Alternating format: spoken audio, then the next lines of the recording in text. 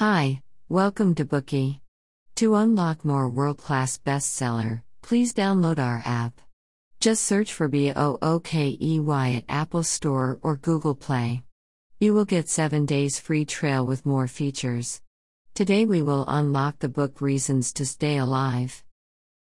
According to statistics from the World Health Organization in 2018, depression is likely to become the second largest disease after heart disease by 2020. A conservative estimate is that there are 350 million depressives worldwide. 15% of the people who suffer from severe depression will commit suicide, and 2/3 of patients have once thought about it. Every year, there are as many as 1 million people who kill themselves because of depression. However, even though the circumstances of depression are very serious, the public still doesn't know much about it. What are the specific symptoms of depression? How on earth do the depressed feel? What kind of disease is it? What should we do if we unfortunately suffer from depression? The book Reasons to Stay Alive by Matt Haig concerns exactly these questions. The author started with his personal experience and made a self-analysis. With a delicate and sincere style, he wrote about his feelings after suffering from depression. What's more, he presented the struggles of depressives and the truth about the disease, finding reasons to stay alive for all those who are suffering. The author of this book, Matt Haig, was diagnosed with depression at the age of 24 and realized self-salvation through writing. Besides Reasons to Stay Alive, he also wrote several best-selling novels, including The Humans, The Last Family in England, and How to Stop Time. His works have been translated into over 30 languages and won numerous awards.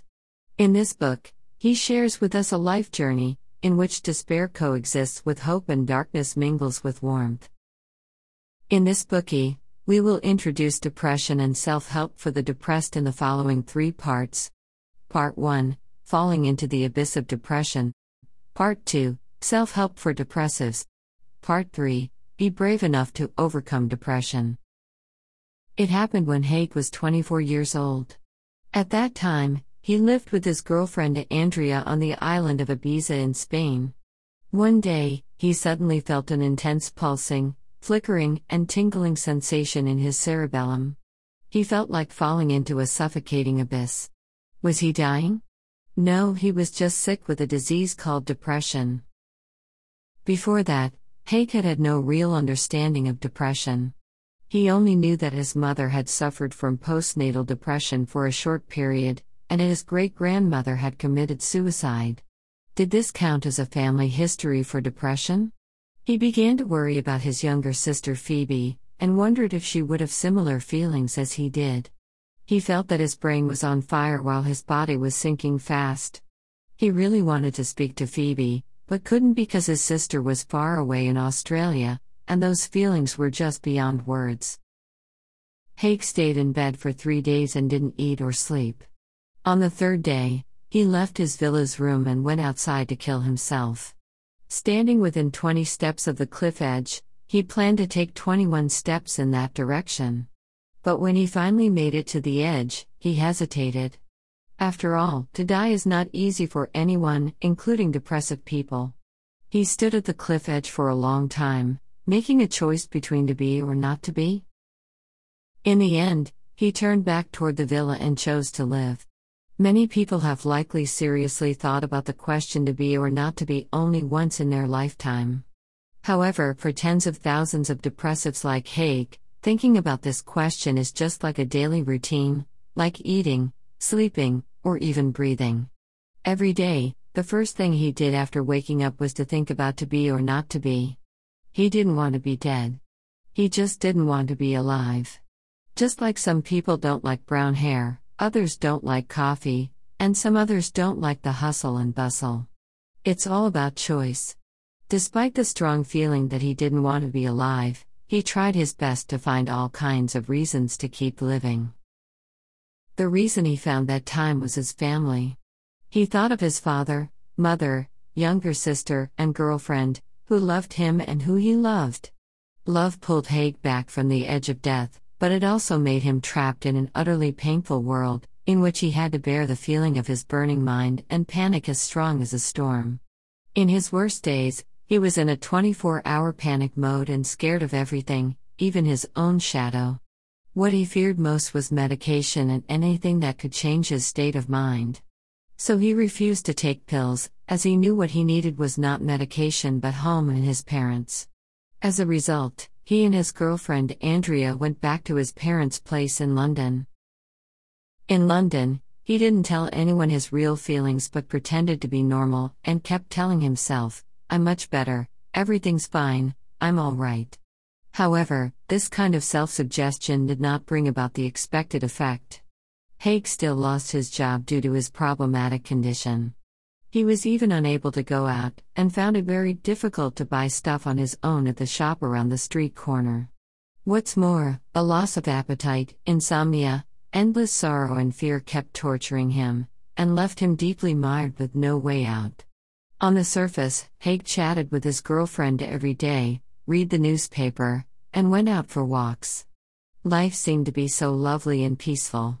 But the truth was that a haunting demon was following him everywhere. No matter if he was on the bus or watching a dance show or even kissing his girlfriend, he felt that the demon was watching. These experiences were so unusual that Haig thought he was the only person who ever experienced them. But in fact, every moment, millions of people are suffering from such pain. Suicide has become a top killer in many places, including the UK and the US, which accounts for 1% of the death toll, and people who killed themselves are usually depressive. According to statistics, the number of people who committed suicide is much more than the population who died of cancers, cirrhosis of the liver, and Alzheimer's. Every year, 1 million people kill themselves, and 10 to 20 million people attempt to. What's more horrible, depression can be passed on genetically. If a biological parent has been diagnosed with depression, the child's chances of developing depression are about 40%. This is the reason why Haig was depressive. His mother once had severe postnatal depression. A typical example of genetic depression is the family of American author and Nobel Prize winner Ernest Hemingway. As a widely known tough guy, he joined both world wars and was injured several times. The doctor removed more than 200 pieces of shrapnel from his body. Hemingway uttered the awe-inspiring saying that a man can be destroyed but not defeated. However, a tough guy like Hemingway left the world by shooting himself. Many of his family members also committed suicide. His father killed himself when Hemingway was 29 years old. Like Hemingway, his brother also committed suicide with a gunshot, and his younger sister did so by taking medicine. His granddaughter killed herself before she turned 20. Although other family members didn't all follow suit, many still had severe depression, and some died of alcoholism. According to the World Health Organization, almost half of mental disorders show signs before the age of 14.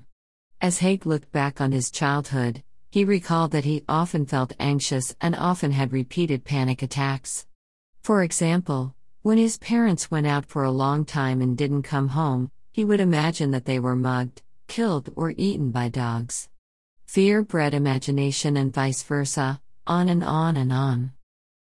You may find the following fact even more unbelievable: the number of female depressives is twice that of male patients, but the number of male patients who kill themselves is staggeringly higher than women.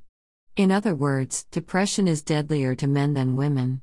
Although more women suffer from depression than men, far more men kill themselves. Why? The common answer is that men tend to be ambitious.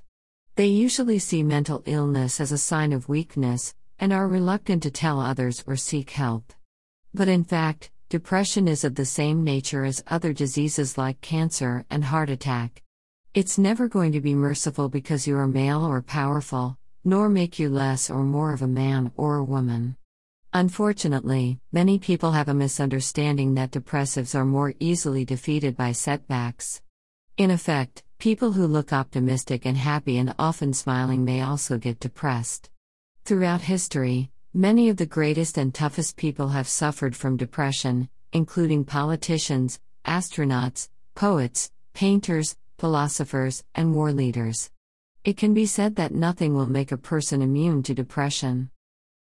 Another common misunderstanding is that people tend to equate depression with sadness.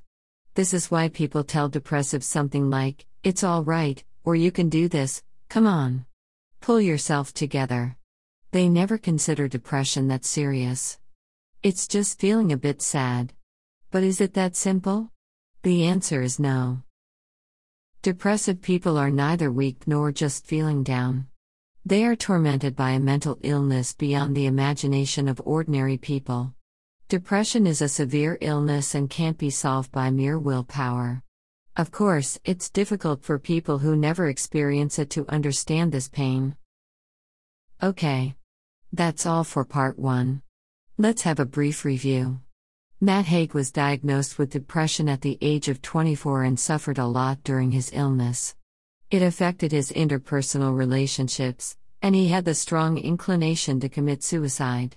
What's horrible about depression is that it's like an invisible knife that kills in silence.